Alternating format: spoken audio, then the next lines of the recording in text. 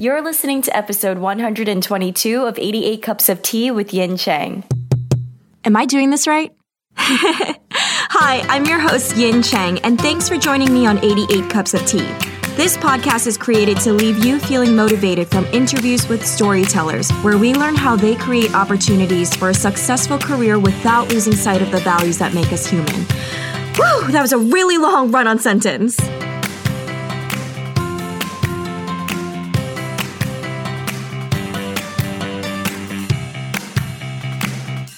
Hey, what's up, storytellers? Thank you so much to all of you who left a rating and a review for 88 Cups of Tea.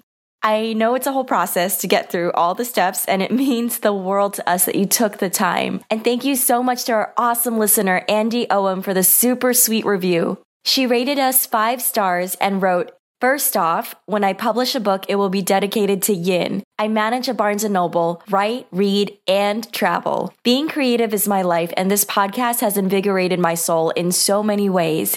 Yin interviews a variety of authors, agents, and other creative individuals that makes them accessible to listeners. It always feels like a conversation between friends. Being a part of this world has honestly changed my drive.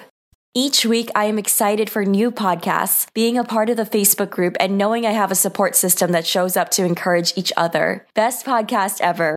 Andy, thank you so much for taking the time out of your day to leave such a wonderful review. I am so thankful to have listeners like you in our community, and thank you for being so wonderful in our private Facebook group too. Now on to the next part of our intro. You just heard us talk about our private Facebook group. In case you're curious, it's a space for fellow listeners and storytellers to connect and hang out. We have weekly threads where we check in with each other about storyteller-related things, and I also chat very closely with our group members to involve them with our podcast and community-related decisions that help shape the growth and direction of 88 Cups of Tea, including, but not limited to, requests for who you'd love to hear next on the show and live video catch-ups and book unboxings. If these are things that jump out at you, we would love to hang out with you in our group at 88cupsoftea.com/FB group. It's so fun in there, and I'm really proud to share that our group is filled with the kindest and most caring members. Join us over at 88cupsoftea.com/FB group. Now on to our guest. I am thrilled to have John Boyne on our show. John is the author of over 15 books and short stories. His New York Times best-selling novel, The Boy in the Striped Pajamas, was an international bestseller, selling more than 9 million copies worldwide. In today's episode, we discuss his newest novel, The Heart's Invisible Furies, a New York Times reader's favorite books of 2017.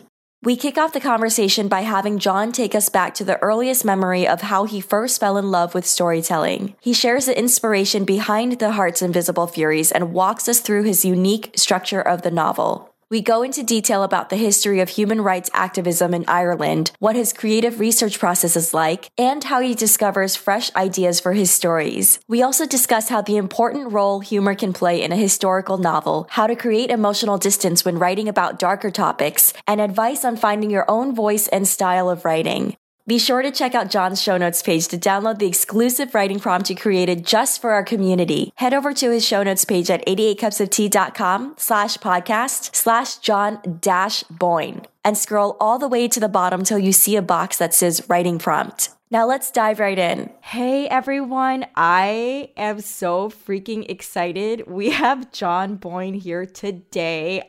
John, how are you? I'm very well, thank you. It's so exciting to have you on, and there's so many listeners in our community who are such huge fans of your work. They're so excited and pumped to have you on too. That's lovely to hear, thank you. It's good to hear. Our show format usually runs a little longer, but John was so sweet to give us some time. This is going to be about a half hour, and we're going to get through as much as we can. We usually like to start really rewind, and I love asking how you first fell in love with storytelling. I remember that as a kid, there was a really good library down the road from the house I grew up in. And because I got a half day from school every Wednesday, my mum used to bring me down there to get out 3 books every week. And even as a child, the acts of reading and writing were always completely connected to me. So even as I was reading, I was also taking characters maybe from those stories and writing new stories for them.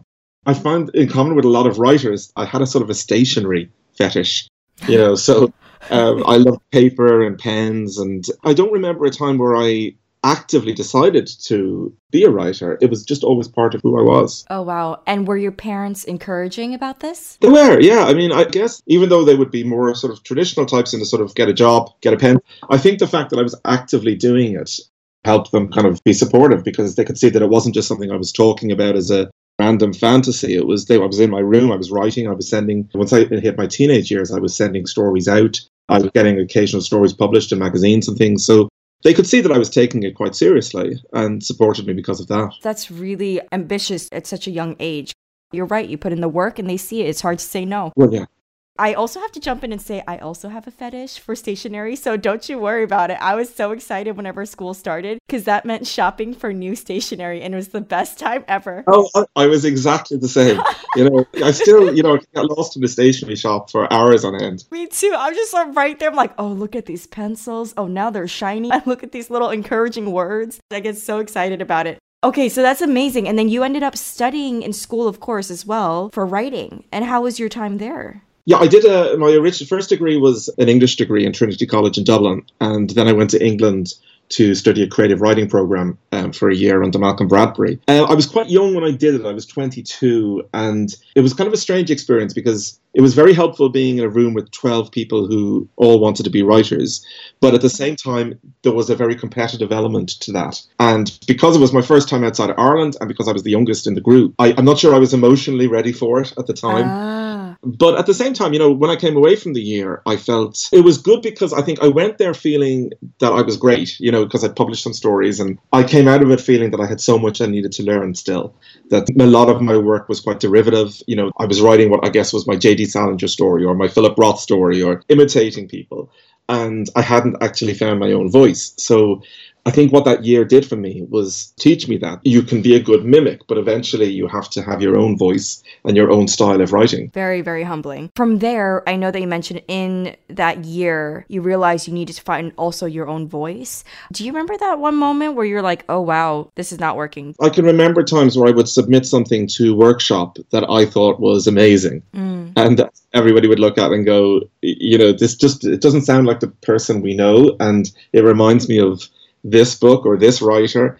And when you hear that often enough, eventually you kind of have to accept it and you realize, yeah, you're probably right. And also, there's the feeling of you're reading all this work by other young writers, and it does seem so much more original maybe. So it was a humbling experience, but I think that's a very helpful one for a young kid to go through. Oh, absolutely. Our community is made up mostly of beginner writers, aspiring writers, and we have some published writers as well. And this is something also I've gone through workshop, and I had trouble finding my voice. And I also took a workshop where my teacher really made me feel very humbled, if you know what I mean. Yes. I got my butt handed to me pretty harshly, and I realized, wow. And I kind of had the same realization. I'm at the point where I'm still struggling finding my voice. Do you have any advice that you can share for our community, for people who are going through something like what I'm going through? I think you have to ignore the marketplace completely. Stop thinking about what's selling and what agents, when you look online and you see what agents are interested in, what publishers are interested in, stop thinking about it right in that way. I've always believed, and I think you have to believe, that good writing will find its audience. And that if you write something authentic from the heart, that there's nothing so different, nothing so experimental, nothing so unusual, that if you write it in a beautiful way, that it won't find that right agent, editor, and then hopefully readership ultimately. And I think too many people sort of sometimes do look at the market and think this is what's selling now, or this is what publishers are interested in. Publishers, in my experience, are just interested in good writing. Simple as that. That was good. Let's jump into what are you excited about right now in your work? Well, of course, I finished The Heart's Invisible. I finished writing it a good sort of half ago. So since then, I've been working on the new novel, and I've been working pretty hard on that over the last 18 months. So I'm excited about that. I guess writers are always excited about what's coming up next. You're like back to back. You don't take breaks. I don't take time off. They used to say about the novelist Anthony Trollope that if he finished a book at 4:30 in the afternoon, he'd start the next one at 4:45. Jeez. I'm not quite as bad as that. I wouldn't take much time off. I write full time, and When I finish a book, I've got nothing else to do other than start the next one, you know? So, but writers are all different in that way. Some people need to take a long time off between books. I prefer to just kind of keep moving on to the next one. Before we jump into The Heart's Invisible Furies, where are these ideas always coming out from? Are you reading newspapers for inspiration? It's so inspiring to me because here I am sitting with the same idea for years, and here you are just like whipping and pulling out ideas that actually executing. In my experience, if you are reading and writing all the time, if your brain is just engaged with fiction constantly, then you become more attuned to ideas. I've been fortunate that I seem to have a good imagination. I get a lot of ideas. Most of them won't go anywhere. You know, I'll make a note of them. Most of them won't be any good to use, but there'll be one every so often that will just stay in my mind and kind of jump up and down and say, this needs to be written. And I just think anybody who is reading and writing constantly, you're listening when you're out on the streets or on a bus or on a tram or on a plane, or you're just more aware of the world around you, I think. That's a very good point. Now let's jump in to The Heart's Invisible Furies. And for those listeners who have not had the chance to pick up a copy yet, could you please give them a snapshot of it? Yeah, it's a novel that takes place over 70 years between 1945 and 2015 in Ireland. And it charts how the country has changed socially over that time. It finishes a couple of months after. I'm sure many of your listeners will be aware that in 2015 we had the equal rights marriage referendum and became the first country in the world to vote by public plebiscite for equal rights marriage. And Ireland, of course, has such a history of Catholicism and conservatism. And also it was a country that homosexuality wasn't decriminalised until 1993. So I was interested in how does a country change so much in such a short space of time. So I take a character, Cyril Avery, and follow his life from the end of the Second World War when he's born until a few months after that referendum. And through him, I try to kind of chart my own country and how it has changed over 70 years. Why did this idea come to you at that moment? Because I know it's been a change through that time, but why was it specifically then that you decided to write the story? Well, I guess about a year before I started writing it, there was a lot of talk about that referendum possibly happening. And it was in the news here, it was on the radio here a lot. And of course, as with any subject like that, you're going to hear two sides of an argument. You're going to hear people on the radio and chat shows, those who are opposed and those who are for it. Even the fact that even though it felt to everybody that it was going to get passed, it did seem, I wasn't so much interested in the fact that it was going to get passed as in the fact that it was going to happen at all. I'd written a novel about Ireland just before that, A History of Loneliness, which was about the Catholic Church in Ireland and about the child abuse scandals. And it was the first novel I'd written which was set in Ireland. And I guess there was still a part of me that felt I had a lot more stories about my own country to tell. And it was just kind of the right time, the right place to write this. How close is Cyril's character to you? How much are you pulling from your own experiences? We certainly have similarities. I mean, he's a lot older than I am, firstly, but he realizes at an early age that he's gay, as did I, and in a society at a time when that is not, well, firstly, it's not legal. And, you know, you can be the focus of violence and intimidation. You know, when I was growing up, I was a teenager, say in the late 80s, early 90s, there was still quite a scary thing to be. To be gay was to be breaking the country's laws. So it doesn't make you feel very good as a teenager. It makes you feel sort of like, well, you know, I didn't ask for this. This is just the way I was born. Why is there such negativity about it?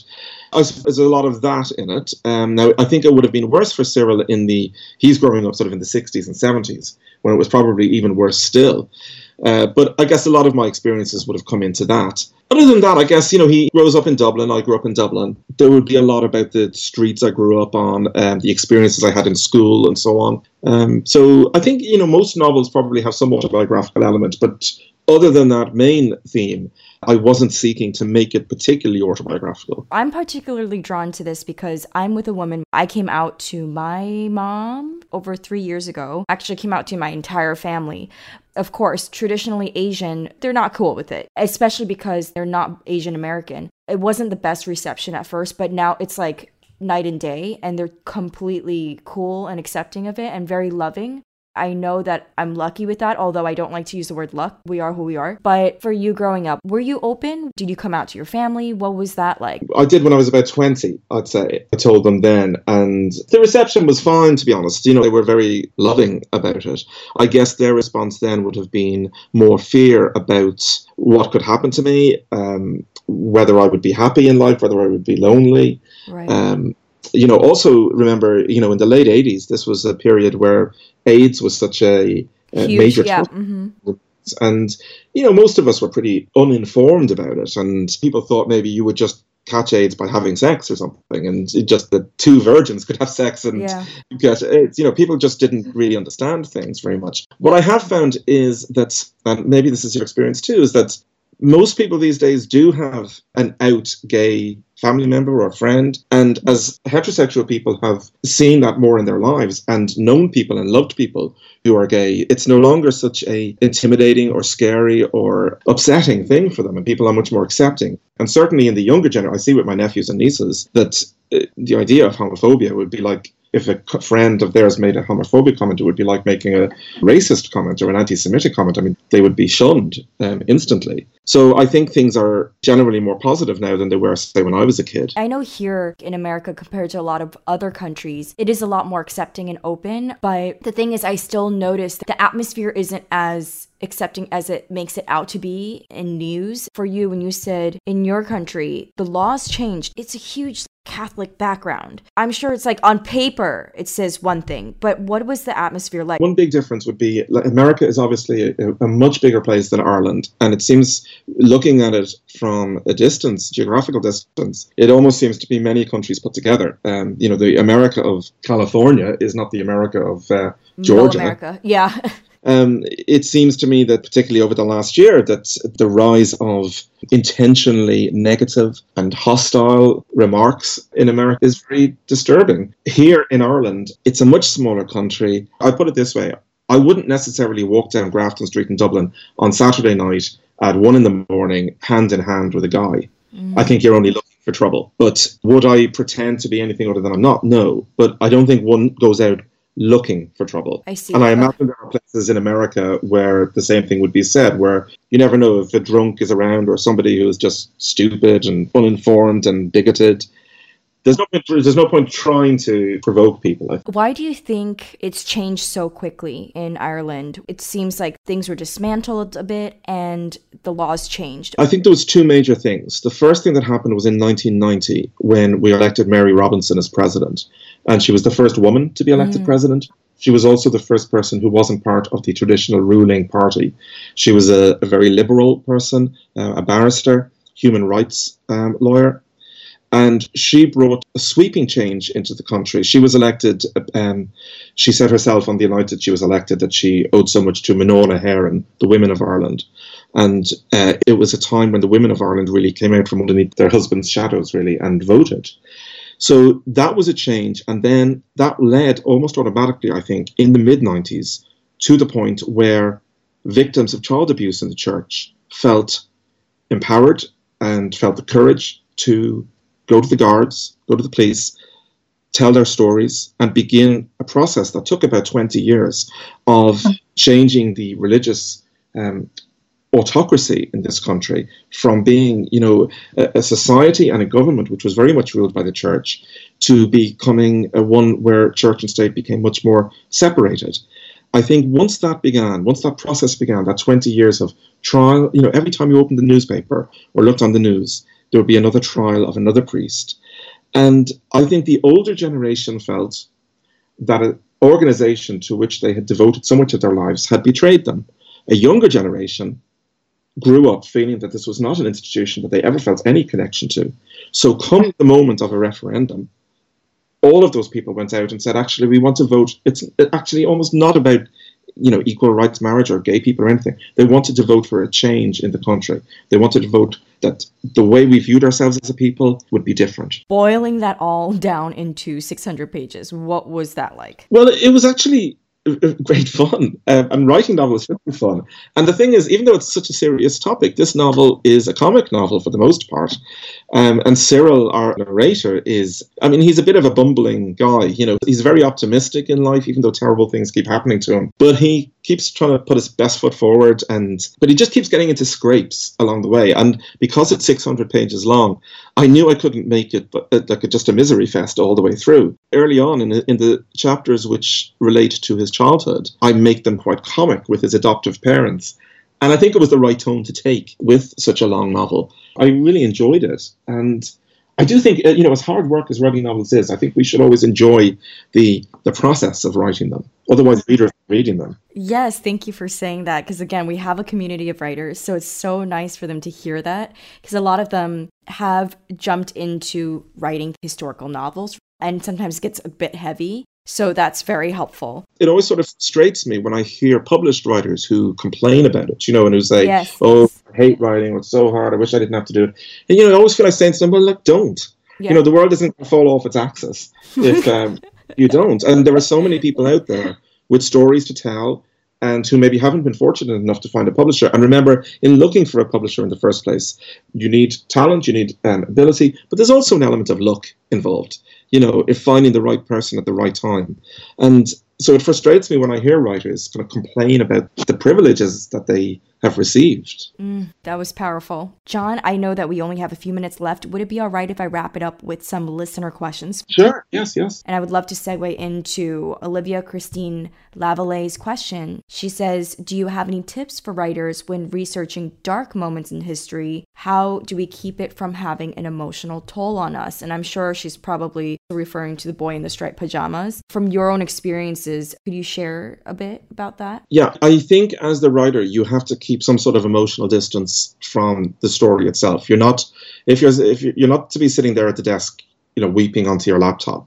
You have to be thinking about character and authenticity and theme and plot and dialogue, the structure of the novel, and not about sort of manipulating the reader into feeling an emotional response, but just writing the most interesting prose that you can write that should just naturally spur that.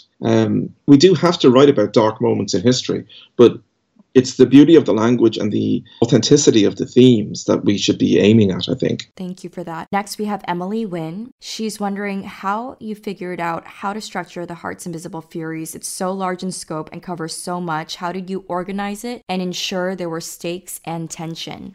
Well, I had come up with this idea following Cyril at every 7th year of his life and to see where he was. Apparently, every 7 years, we shed our own skin. And, new skin grows. So we almost become a different body every 7 years. And I figured, every 7 years, your life is in a completely different place. So each chapter, there would be a running story through the novel, but each chapter could be almost self-contained as well, with its own, who is Cyril when he's 14, when he's 21, when he's 28. It was a nice structure to use because as well, if I got to the end of a chapter and something major and dramatic had happened, well, in the next chapter, he's already 7 years later, so he's already over it. I didn't necessarily always have to deal with the repercussions of every mistake that he made instantly. Thank you for that. I'm going to end it off with the last listener question. Catherine Locke, she says she'd love to hear your research process and how you picked your protagonist's point of view and why did you pick these specific characters to tell these stories? We basically covered that last question. How about more about the research process? I've written a lot of books which I said in the past, and I don't start with nonfiction. What I start with is I read novels which were written at that time in that place. So I wrote a novel like The House of Special Purpose, which is set in the years leading up to the Russian Revolution. So I would read Russian novels from the time, mostly to kind of catch the idiom of the time and how people, like things like, does a man stand up when a woman walks into a room? How do they travel? What do they wear? What do they eat? What times do they eat? And I find if you just read novels from the time, you will find that information in a much more authentic way than you will necessarily from nonfiction. Now, when I start writing, though, I don't like to spend a lot of time in advance doing research. I prefer to just get a story down on page because I find that I don't know what I don't know, if you understand me, until I get to the end of that draft. And once I have that there, then I can go maybe to the place I'm writing about, do more research, maybe read whatever biographies I need to read. But I like to have like a basic story down on the page that I can work from. That was good. John, you have been so amazing. Thank you so much for your time. Tell us where to find you, and also if there's any books that have impacted you and you want our community to check it out for themselves. I have a website, www.johnboyne.com, and I'm on Twitter at John_Boyne. And I guess in terms of books that I love, well, this book, The Heart's Invisible Furies, is dedicated to John Irving, the American writer who has been, from the age I was like about 15 and I started reading John Irving's work, he's been my absolute literary hero. And subsequently, he became something of a mentor and a great friend to me. I sent him a copy of my very first novel in 2000 when it was published, a fanboy letter, basically, about how he'd influenced me. and we became good friends after that. So I'm sure most of your listeners will have read many of John Irving's books anyway, but he's always worth checking out. And that wraps up our episode with John Boyne. John, thank you for a lovely conversation, and I'm thrilled our listener had a chance to learn from you. Storytellers, thank you so much for hanging out and listening in as always. Please say hi to John over on Twitter at John_Boyne and head over to his show notes page at 88cupsoft.com/podcast/John-Boyne. Don't forget to scroll all the way down in his show notes page for his writing prompt that he created just for our community. If you enjoyed today's episode or if it helped you in any way, I would love to ask you for your support in taking a moment to subscribe to 88 Cups of Tea on iTunes. And please leave a rating and a review. Producing a podcast takes a lot of time, and we put a lot of heart and soul into making 88 Cups of Tea the best that it can be. When you take those specific actions of subscribing, leaving a rating and a review, that really helps our show become more visible to new listeners who haven't heard of us before, and we're really trying to get the word out about our podcast. Thank you so much in advance for helping us grow our community. And if you haven't yet, don't forget to join our private Facebook group if you want to hang out with fellow storytellers and listeners from 88 Cups of Tea. I am so excited to see you in there. You can find us at facebook.com/groups/88 Cups of Tea. Have a wonderful and super productive rest of your week, and I'll catch you next Thursday. Hey guys, it's me again. Thanks so much for listening in on 88 Cups of Tea. Go create something magical today, and I'll catch you in the next episode. Bye!